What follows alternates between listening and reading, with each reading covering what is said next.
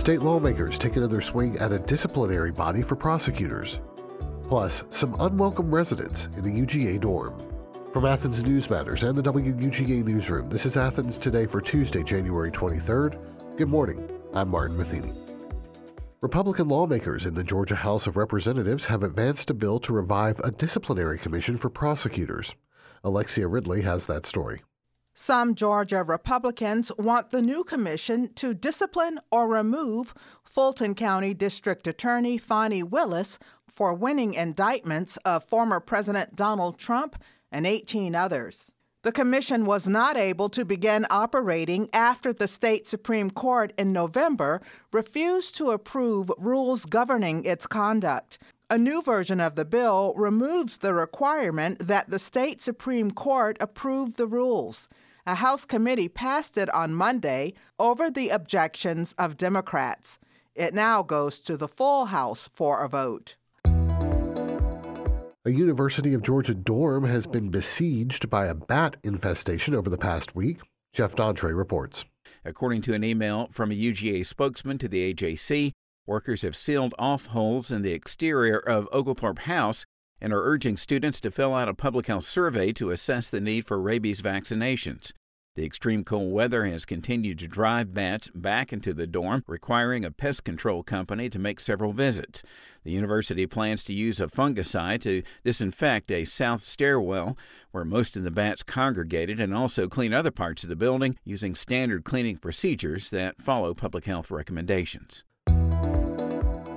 Patient groups want antiviral treatments to be made more available to Georgians at risk for COVID-19. More than 20 organizations signed a letter to the governor and insurance commissioner urging they make it available at no cost. From GPB in Atlanta, Ellen Eldridge has more. Antiviral medications like Paxlovid help prevent hospitalization and death in older and immunocompromised patients. Lynn Albizo is the vice president of public policy at the Immune Deficiency Foundation. She says supply is not the issue, but even a $5 copay could make those on Medicare and Medicaid less likely to seek treatment for COVID, especially if they don't feel sick right away. That's why we really want to make sure that people get it, because in the end, you're going to save lives and save money, because it's a lot more expensive to put people in the hospital than to cover their medication. The Centers for Disease Control and Prevention say this is the second highest surge in COVID cases since the pandemic began. In sports, the Atlanta Hawks fell to the Sacramento Kings out on the West Coast last night. The final score was 122-107. The Hawks are 18-25 for the season. Their California tour continues tomorrow night with a matchup against the Golden State Warriors. In college hoops action, UGA men's basketball is at home tomorrow night to face off against the LSU Tigers. Georgia is 13-5 on the season. LSU is 11-7.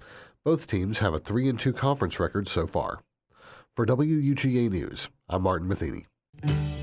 This week on Athens News Matters, we speak to a University of Georgia researcher about how a new compost project is leading to climate-friendly innovation. So basically, the role of the New Materials Institute is to work on the collection bins themselves and try to improve the end of life and the function of the collection vessels. That story and more online right now at WUGA.org.